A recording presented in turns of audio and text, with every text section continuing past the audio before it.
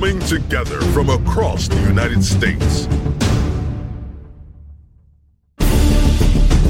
The real issues you don't hear about elsewhere.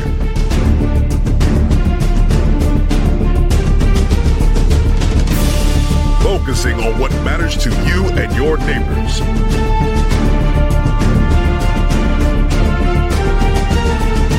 Welcome to ResistBot Live. Hey, y'all. It is December 5th, 2021. I'm your moderator, Melanie Dion, and this is ResistBot Live. Welcome, welcome, welcome. This is our tween show. This is our 10th show, and I'm very excited to be here, very excited for all of you to be here. We are talking about a very important topic. All of our topics are important, but one that does not get a lot of airtime, and this is the Accountability for Congregate Care Act and its need for support. So this is going to be another one of our really important listening and learning opportunities. We're here every Sunday, 1 p.m. You can follow us on Facebook. You can follow us on Twitter.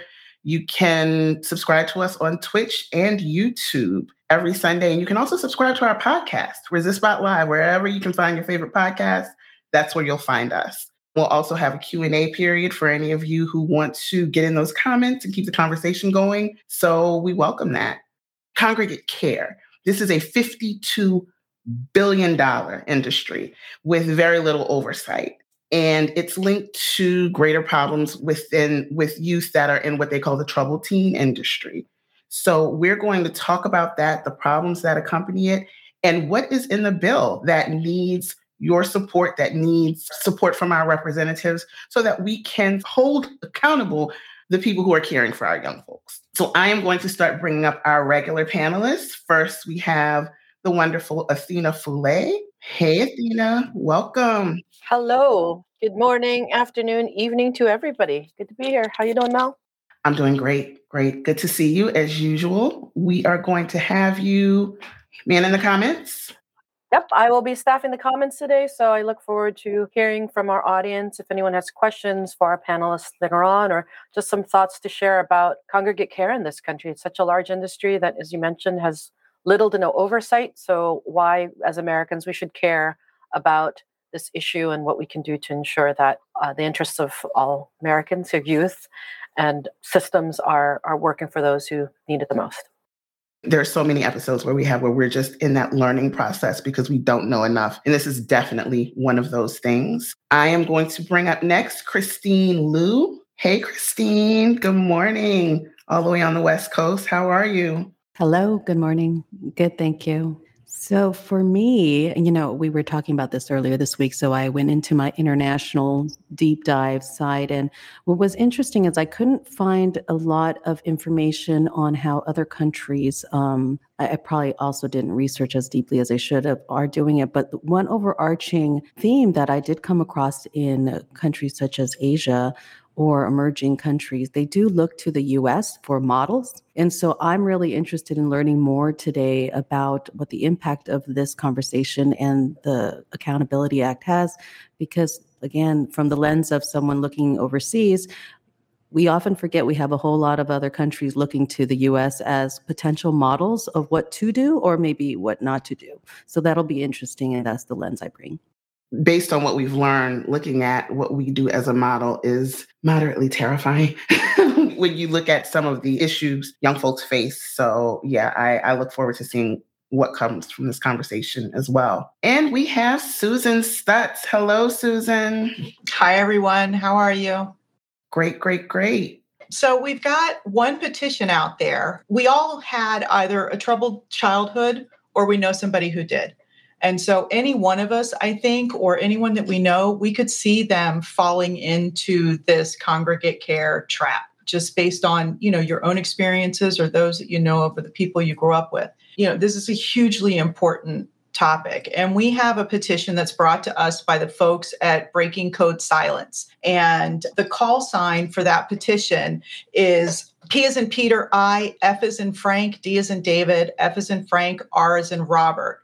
Alternatively, you can send ACCA to ResistBot and by using the call sign, or sending ACA to 50409, you can sign on to this petition. And what this petition is looking for is for us to lobby our representatives, our legislatures, to one, hop on board and co-sponsor the Accountability for Congregate Care Act. We're looking for broad support on this act. The other thing is to, once it's introduced, to help get it across the finish line. Very broadly, this act would legally define what constitutes child abuse or neglect in an institutional setting. It establishes a Bill of Rights for the young people who are in these facilities. I read an article by a young lady who writes for the New Yorker, and the article talks about how the young lady at the facility had to sign a waiver of her civil rights.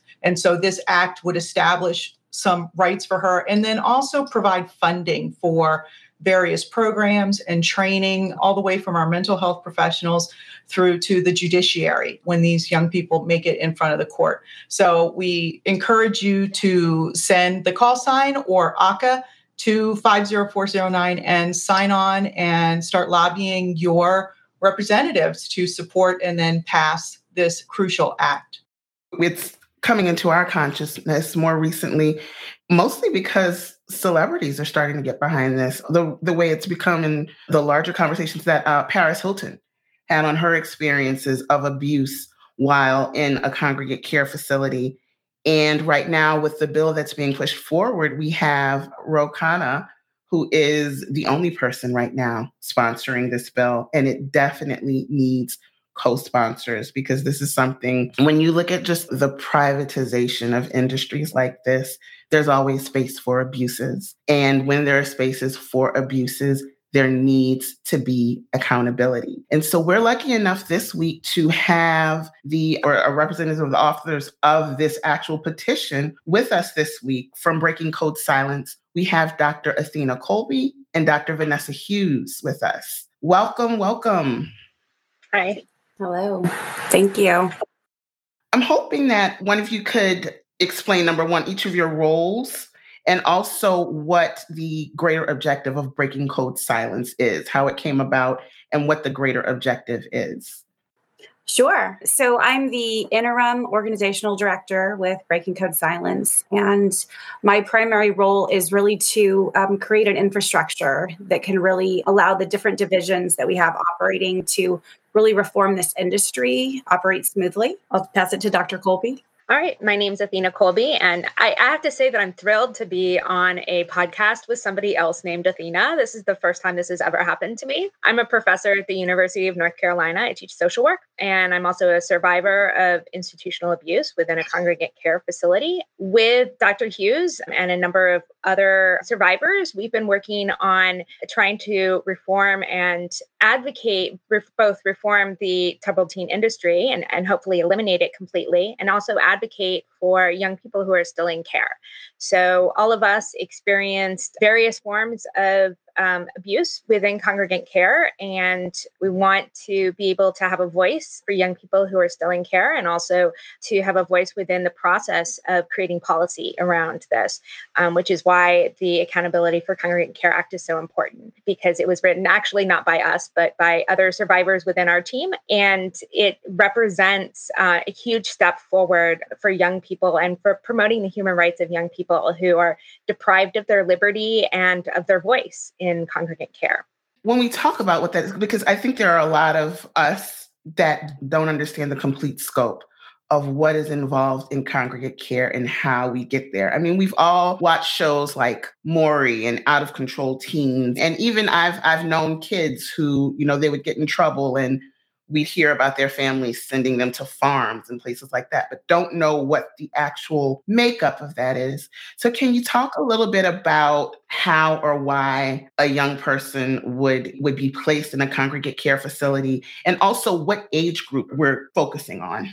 Yeah, so there's about 120,000 or more young people in congregate care in the United States every year. So right now, there's over 100,000 children in the US in congregate care. And by children, we mean generally people of school age and through high school age. So school age would be starting about like 7 or 8 years old through about high school age, although most kids in congregate care facilities tend to be middle school or high school age. Chances are you probably know at least one person, probably more, who've been in congregate care. I teach both undergraduate and graduate students, and I'm surprised every year by how many of my students are survivors of congregate care facilities. Kids can come into a congregate care facility. And by the way, when we say congregate care, we just mean a facility where young people are living in a group living situation with people other than their actual family members. So we're not talking about like going to live with your grandmother after your parents die or something like that. We're talking about things like therapeutic boarding schools, behavior modification programs, foster care facilities, youth justice or juvenile justice facilities or detention centers, residential treatment programs or centers or facilities, wilderness or outdoor, quote unquote, therapeutic programs or interventions, boot camps. These might also be programs that are designed to sort of simulate the experience of military training or correctional kind of training or regimes, and also boarding schools for kids with disabilities. So we're not referring to necessarily kids who are in short term, like a psychiatric hospital, because those are licensed differently. These are programs where kids are in for a little bit longer than just a couple of days, usually, weeks, months, years. For some of us, it was many years. The programs are designed to provide residential care in a group setting, and you're cared for by somebody other than your parents. So people, staff who are hired to care for you. And I use the term care very loosely in that respect, since most of the treatment that people receive is actually not what we would consider a human standard of care. And I think most people would be horrified if they knew exactly how it happens. So in terms of how kids end up there, I mean, it's a variety of different paths. Kids can be sent to a congregate care facility because they have a disability, like they might be neurodivergent, like maybe on the autism spectrum. They might have had a head injury or have a learning disability like dyslexia or ADHD. They might also have some sort of family difficulty, parents who maybe have problems with drugs and alcohol, or the child is in foster care and they're getting older. And so they're too old for a traditional foster home and they're running out of places to put the kids. And so sometimes they run out of bed space. They call it running out of beds, and they don't have a place to put the kid. And so they could end up in a congregate care facility. Sometimes it's because the child has, like you mentioned earlier, maybe done something. There's some sort of behavioral thing, like the kid, smoked pot or ran away from home or was doing poorly in school or something like that. We all have our own stories of how we ended up in care. For a lot of us, the commonality is that there was somebody who either there wasn't a place for us to be, and we were already within a system, either in the special education system, the criminal justice system, the foster care system, some sort of or the mental health system. Or the other thing that a lot of us have, that we found that we've had in common, is that a lot of us had parents that were just broken. Parents and families that had problems and that couldn't really cope with having teenagers. And I can say, as having parented a teenager, it's very difficult. So I could understand that from a parent's perspective.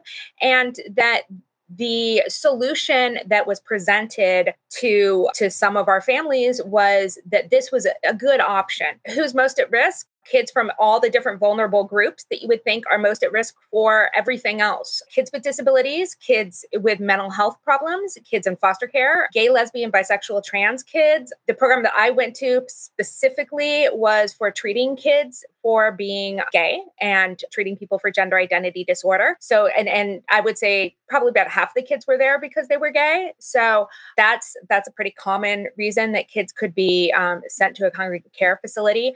And also kids who are low income, people of color, and Native American kids actually have very high rates of being placed in congregate care, which is kind of scary when we think about the history of the Native American boarding schools in the United States.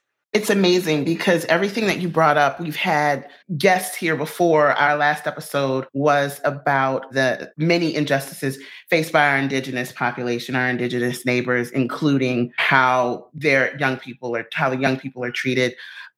We had Valissa Thompson in our first week who talked about whenever we're looking at a system, a breakdown in the system, there is always an angle where disabled people are at risk, are at high risk. So you really hit a lot of the high points of things that we've discussed in the past. When we talk about what it's like to take kids out of the family setting, and a few of us on our regular panel are moms and have parented or are parenting teenagers. And it is, I mean, they're going through changes. It is a lot. I was a teenager and I know I had a lot of big feelings. So there's an understanding of how difficult it can be in these formative years. Can we dig a little bit into the impacts that pulling kids out of the family setting has had on young people who go into these congregate care facilities, as opposed to those who kind of stay in the family environment? Yeah. So what we see in our survivor population is a high prevalence of PTSD, substance use disorders, domestic violence, homelessness, chronic medical conditions. So we see a higher prevalence of a lot of the bad things and a lower likelihood that survivors of institutional abuse are going to have access to the good things. What we see in research is for a treatment protocol to be effective, there needs to be attachment and connection and safe relationships.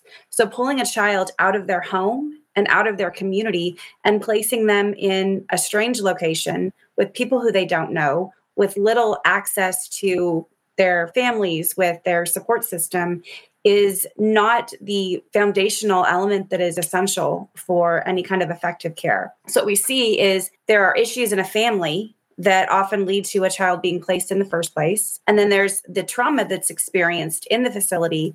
And then returning home, often the issues are within the family, and the family's not getting any help and support. They're sending a child away. So the child comes back to effectively the same environment that they left.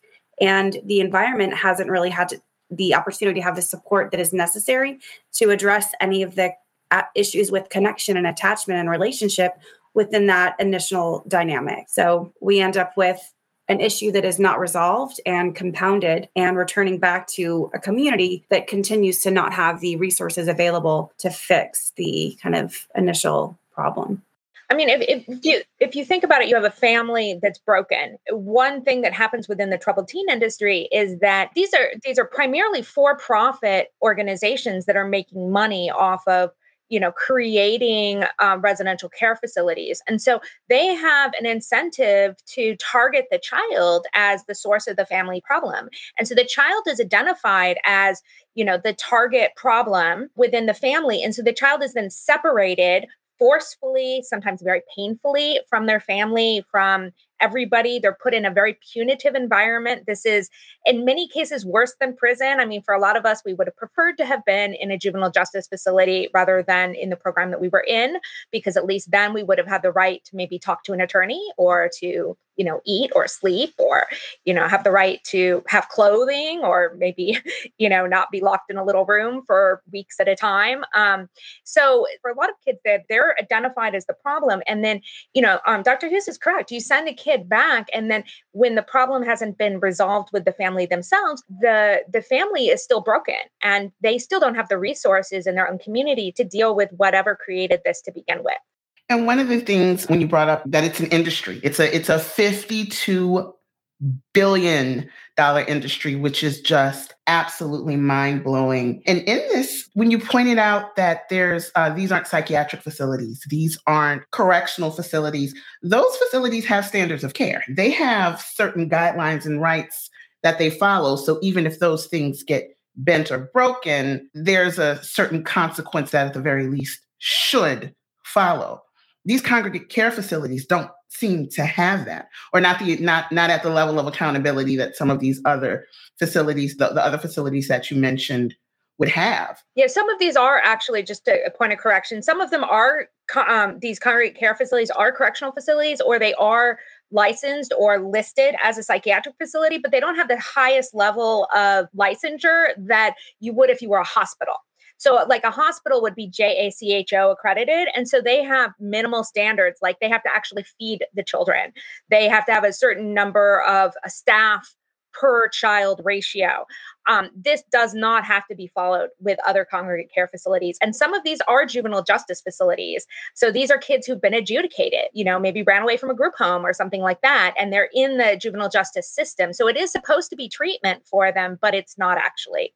And I would also add that there are overseeing bodies that are tasked with following up and holding these facilities accountable. But what we see is because there are so many different facilities or organizations that are overseeing, by the time you apportion out the different infraction to the appropriate overseeing agency, it has been so titrated that it's not really going to have the impact to really hold any kind of accountability. What we also see is these different agencies really pointing the finger at their colleagues, right? So we see licensing nodding it over to DHS, or DHS pointing to, DOPL. The accountability and the enforcement really dissipates. And the result is that this continues and there's not the oversight that's really necessary to enforce the laws that are currently in place. And so whatever accountability that there is, it's not nearly enough. So let's talk about accountability for Congregate Care Act and lead into and get into the objectives of what this looks like, the actual meat and potatoes of the bill. What is the objective of the bill itself? So I think overall, creating a Bill of Rights for children that are in these facilities and really ensuring that there is oversight to really create a national standard and national way to enforce the standard of care that's required. As I said, there currently is nothing that is kind of nationally recognized in a way that maintains any kind of effectiveness. So the bill really ensures that there's going to be a national standard, that states are no longer going to be responsible for each of these pieces. I mean, we've seen that for decades, and it hasn't been effective. The current approach has, in our opinion, failed to protect children who are in congregate care. The primary response of this bill would be to create that Bill of Rights and ensure enforcement of these rights. One thing we know about America right now, incarceration is big business. Huge business. And so this is part of what we're looking at, the profit, this profit geared industry. When we're talking about human beings, it's terrifying. Having to legislate that you should be able to feed a child is something that should not have to be legislated to you, but here we are. Here we are with this. I think we have some questions from the audience, Athena. Is that right? The first question was from Paula on Facebook. When Susan was reading a description earlier about some of the issues that's happening, there was a mention of a waiver of civil rights that was required to be in congregate care. And if anybody knew, either our panelists, is under what sort of circumstances would it require that these children and people checking into congregate care would need to waive their civil rights? Well, young people in congregate care don't actually have civil rights. I mean, there's no real enforcement of any kind of rights, of human rights, of civil rights of any sort at this point, which hopefully would change with passage of the Accountability for Congregate Care Act. But parents have the right to sign over their child to a facility and to give the facility permission to act in lieu of the parent. And in some cases, that can mean transporting a child across state lines to do things that would be illegal if the parent did them at home. So for instance, I'm from California, and I was sent by my school district, funded to be sent to Utah. And I was sent there specifically because my mother wanted a form of treatment for me that was illegal in the state of California. And so she was able to then sign over, even though I was a teenager, I was 15 years old. She was able to sign over custody of me, and I effectively lost all rights, including the few rights that I would have had in my own home state. I don't know specifically about a particular waiver that people signed in a facility, but I could imagine that since most of the facilities require young people's parents to sign or their their legal guardian to sign over custody of them, or if they're in the foster care system or juvenile justice system, their social worker then would sign over custody, or the judge would sign over custody to them. They're basically losing all rights. Like we didn't have the right to use the phone to, internet didn't exist when I was there. Oh, it did exist, but it wasn't really as popular, but we didn't have the right to use a phone or write letters, receive mail, have visitors, talk to an attorney. I had an attorney before I was locked up, and I wasn't allowed to talk to her or see her at all. We weren't allowed to talk to anybody outside the facility to complain about our treatment. So you really, and we also weren't allowed to, use the phone at all to complain about, there was sexual abuse in our facility, and there was no way for us to contact the state to complain about that. The child abuse hotline, we weren't allowed to talk to them. And we also weren't allowed to read books or magazines or, watch the news or TV or see newspapers or anything like that. We didn't even know what was going on in the outside world. We didn't leave. We were locked inside for the whole time we were there. That's very important information to know. I think you're muted, Mel.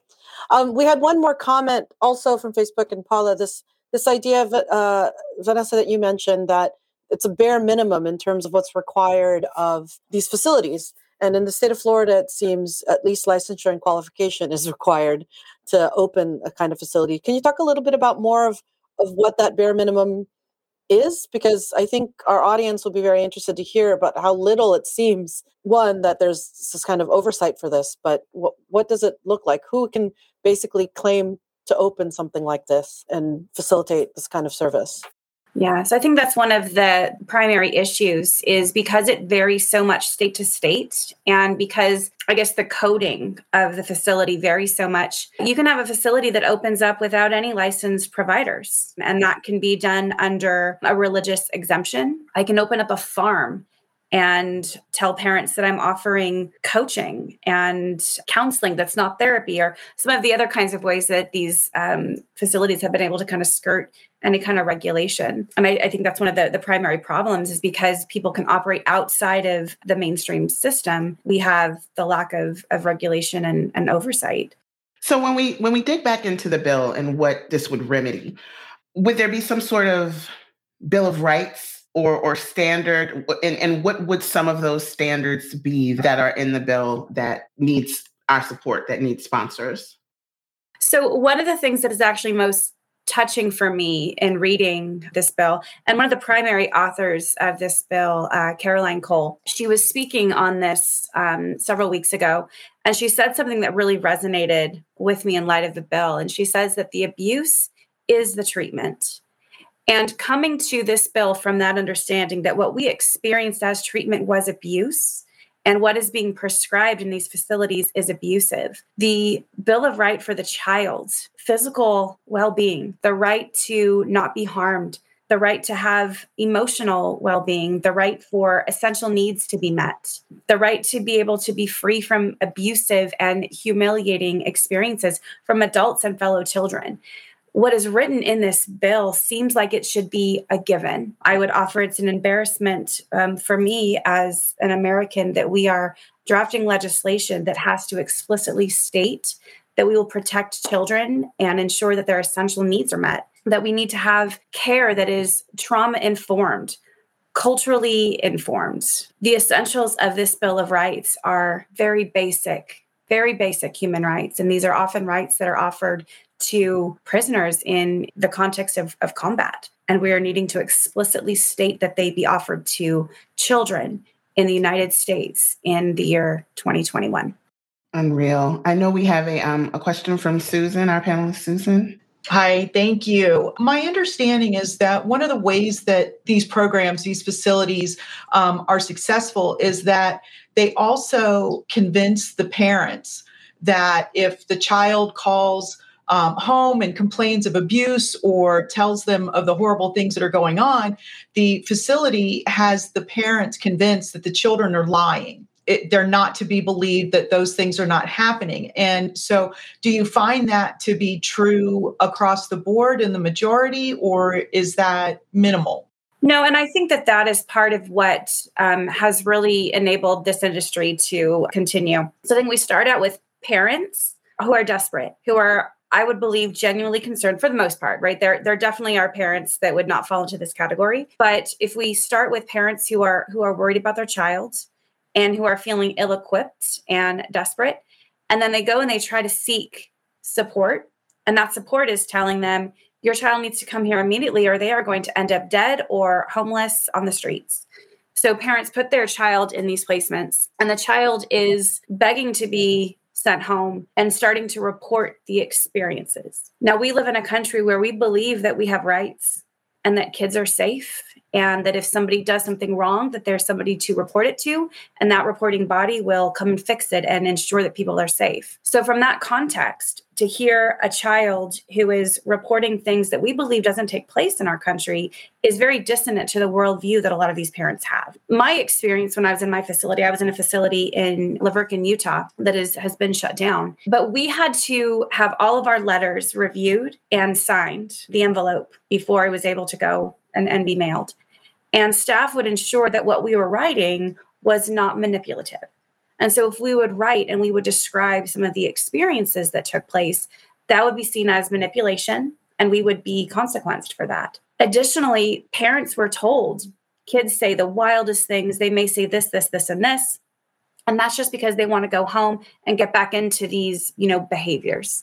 I was on pass with my parent when I was in this facility, and I tried to share with my mom what was going on. And my mom stood up from the restaurant, pulled me, got in the car, and took me back to my facility, and she left. And so my pass was cut short by 2 days because I tried to express this to my mom. And this is a very common experience for survivors, and it's cross facilities, it's cross generation, and it's a very common tactic. Additionally, a lot of these facilities have, a sort of return policy that if a child goes home and starts to return to behaviors or act out or engage in X, Y, and Z, that the parent is able to send them back to the facility for a certain period of time without charging the parents. Now, as a child coming home from these facilities, knowing that that's hanging over your head, we all know what's going to happen to us if we get sent back. So it really promotes silence on the part of these survivors. And a way to maintain safety after leaving is to abide by that code, right? The code of silence. I also understand that I saw an interview the other day with Misha Oshirovic. I hope I'm pronouncing their name correctly. They spoke about the Lord of Flies culture that is created in these facilities, and how, Dr. Athena said earlier, humans value relationships. We need relationships with other people. What does that do to a child in these facilities where they cannot create those bonds with the other children that are there because they're so keyed up to be alert, looking for violations and things like that? It is very Lord of the Flies in a lot of facilities. It can be brutal. I think one of the difficulties is that they call this milieu therapy, by the way. There's an actual term for it. That's the code term for it in the industry, is milieu therapy, which basically means creating a milieu or an environment which promotes compliance with program expectations. In the case of troubled teen industry programs and congregate care facilities, a lot of the time, if there's a level system, the way that the kid would move up in levels and eventually get out and get home would be by both being compliant themselves and also by showing that they've bought into the program by turning other kids in. Most of the programs have rules that are very, very strict, down to like the tiniest little thing, tiny little minutia kind of rules. And so it's very easy to find there are rules that are designed to basically catch people at being bad instead of helping them be successful.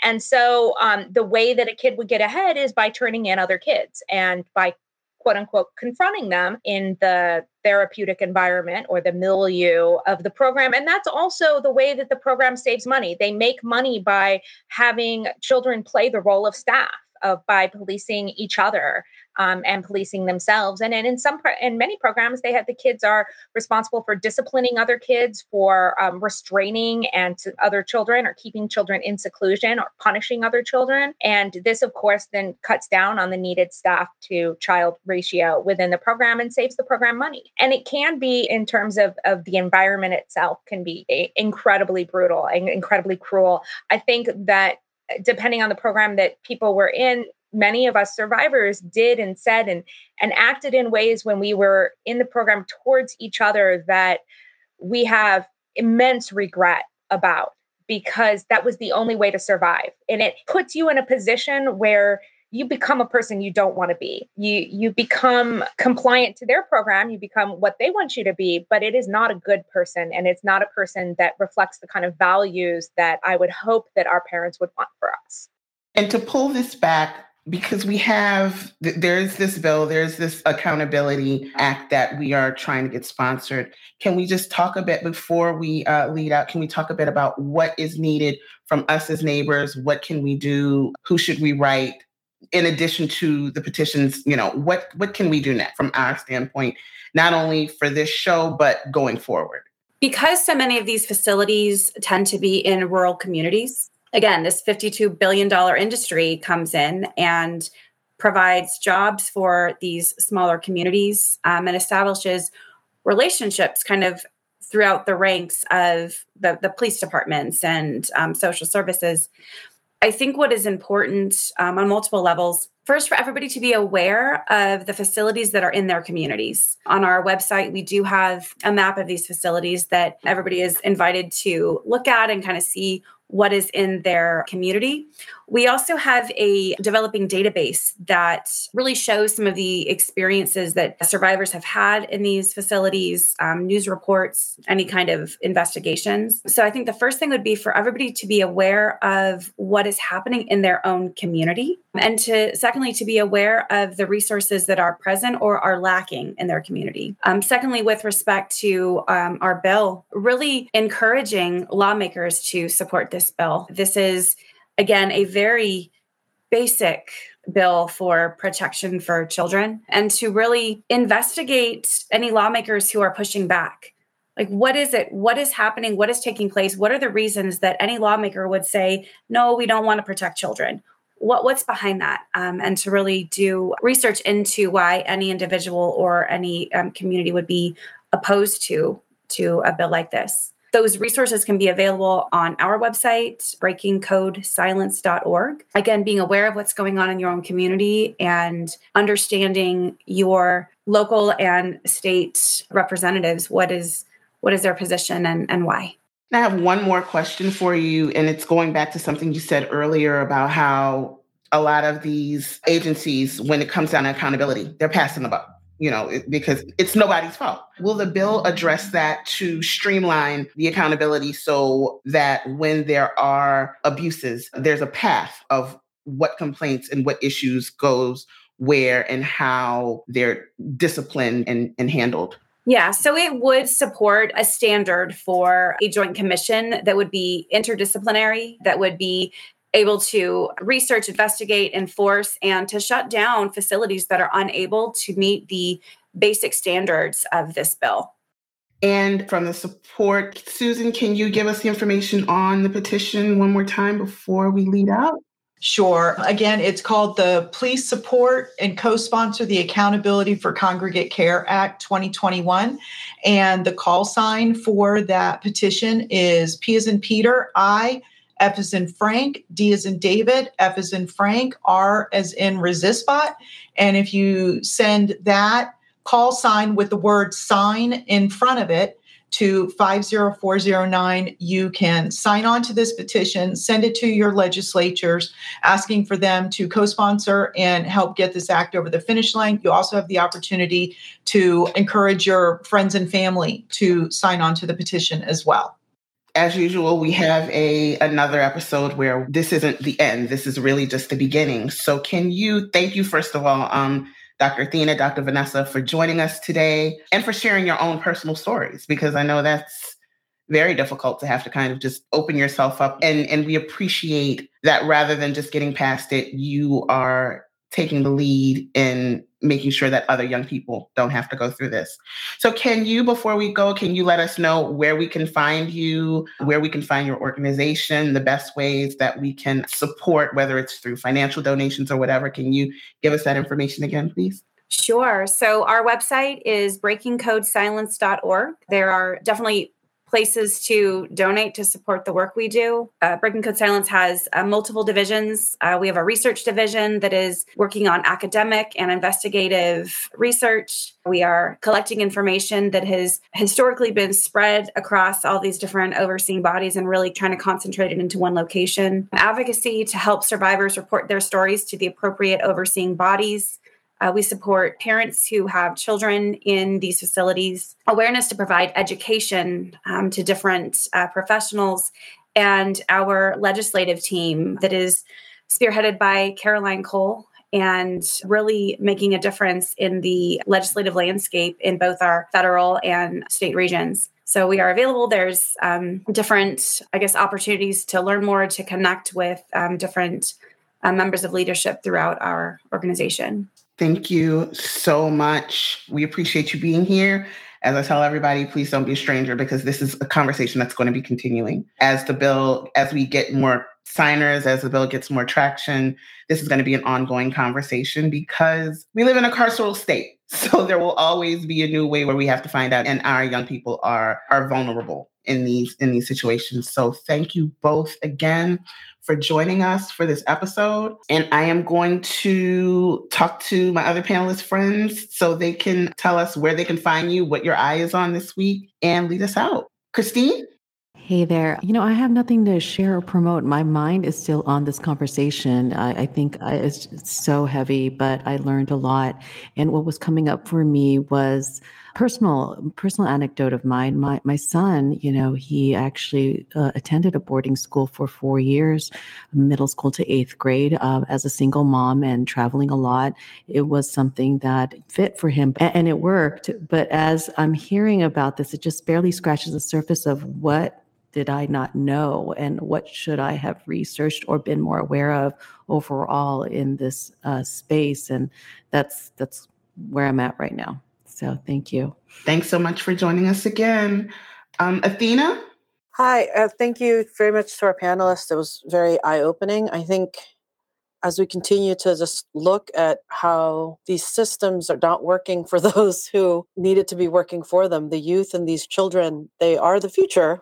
Not to sound too cliche, and the idea that we're creating these systems to exactly what you said, incarcerate them, or to somehow control them and separate them without more people knowing about it is this disturbing and troubling. I'm thinking with the holidays coming up, my mind, several things here in Washington, D.C. We're having sort of repeat performances from these Unite the Right folks asking for justice for the January 6th insurrectionists. So a lot of my attention has been focused around, this continuing struggle against white supremacy in this country. After today's discussion, I'm really thinking more and more about children over the holidays, the children of those whose parents are not well, the children of those whose parents are incarcerated, and the ones who are just going to continually feel left behind and marginalized and sort of othered this holiday season. So I just encourage everybody to look up resources and things in your community that can potentially make the holidays a little bit easier for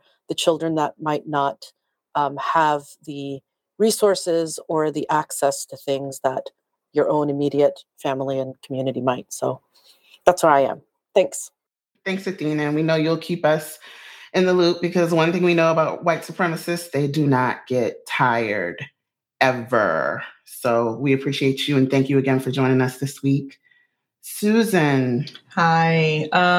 Wow. Listening to all of those experiences just feels so heavy on my heart. I learned so much today in terms of where I'm at and what I'm watching. Some of you out there know about the troubles we're having in Florida with Amendment 4 and rights restoration for returning citizens. And so I have been looking up and following for a while the Florida Rights Restoration Coalition.org. They're doing some really good work in trying to get the will of the voters here in Florida to actually become reality and have returning citizens voting rights restored to them. So I encourage you to check out their website. It's FloridaRRC.com. They have ways for you to volunteer and assist in the work in trying to get restoring citizens voting rights restored to them. Thank you so much, Susan. That is amazing. And as we know, especially now, necessary work. So we appreciate it. And we appreciate you. Thank you for joining us this week again. Thank you. And folks, that is our show. Thank you so much for joining us. Once again, whenever we're dealing with oppression, whenever we're dealing with marginalized people, I like to quote Professor Buzzkill, it's worse than you think. And this is just one of those situations where it's worse than you think. And it is worthy of doing a deep dive, reading these articles, reading information, and supporting this bill. So we thank you so much for joining us. You can catch us if you're not here. You can catch our podcast. This podcast will go up on Tuesday. And also, we're going into space. So on Tuesday night at 7:30 Eastern, we will be hosting a Twitter space to continue this conversation a little bit and make sure that you join us. It'll just be about 30 minutes just to, if there are any questions that maybe you need cleared up to get greater understanding, because more than anything else, we want support for this bill. As Athena said, our kids are our future. It's not even a cliche. How we treat them is going to inform how they treat who comes behind them. So this is important that we set a new standard. So thank you again. Join us next week. We are going to have an amazing show where we'll be talking about sanctuary cities. Again, when we've talked about immigration before, these conversations are not going anywhere, and neither are we. So next week, we'll be talking about sanctuary cities next Sunday, 1 p.m. Please join us. If you want to learn more about ResistBot, how you can support, how you can volunteer, how you can donate, go to resist.bot. Find us where any of your favorite podcasts are Tuesday. Join us on Spaces. And until next week, we'll see you. ResistBot Live originally airs as a live stream every Sunday at 1 p.m. Eastern on Twitch, YouTube, Twitter, and Facebook, and is brought to you by the same folks behind the chatbot. If you haven't used ResistBot before, it's simple. iPhone users, go to resist.bot on the web and tap the iMessage button. Non-iPhone users, open your text messaging app and compose a new text message. For the phone number, type 50409. In the message field, type resist or any of the keywords you heard on the show. You can also direct message ResistBot on Twitter or the Telegram app.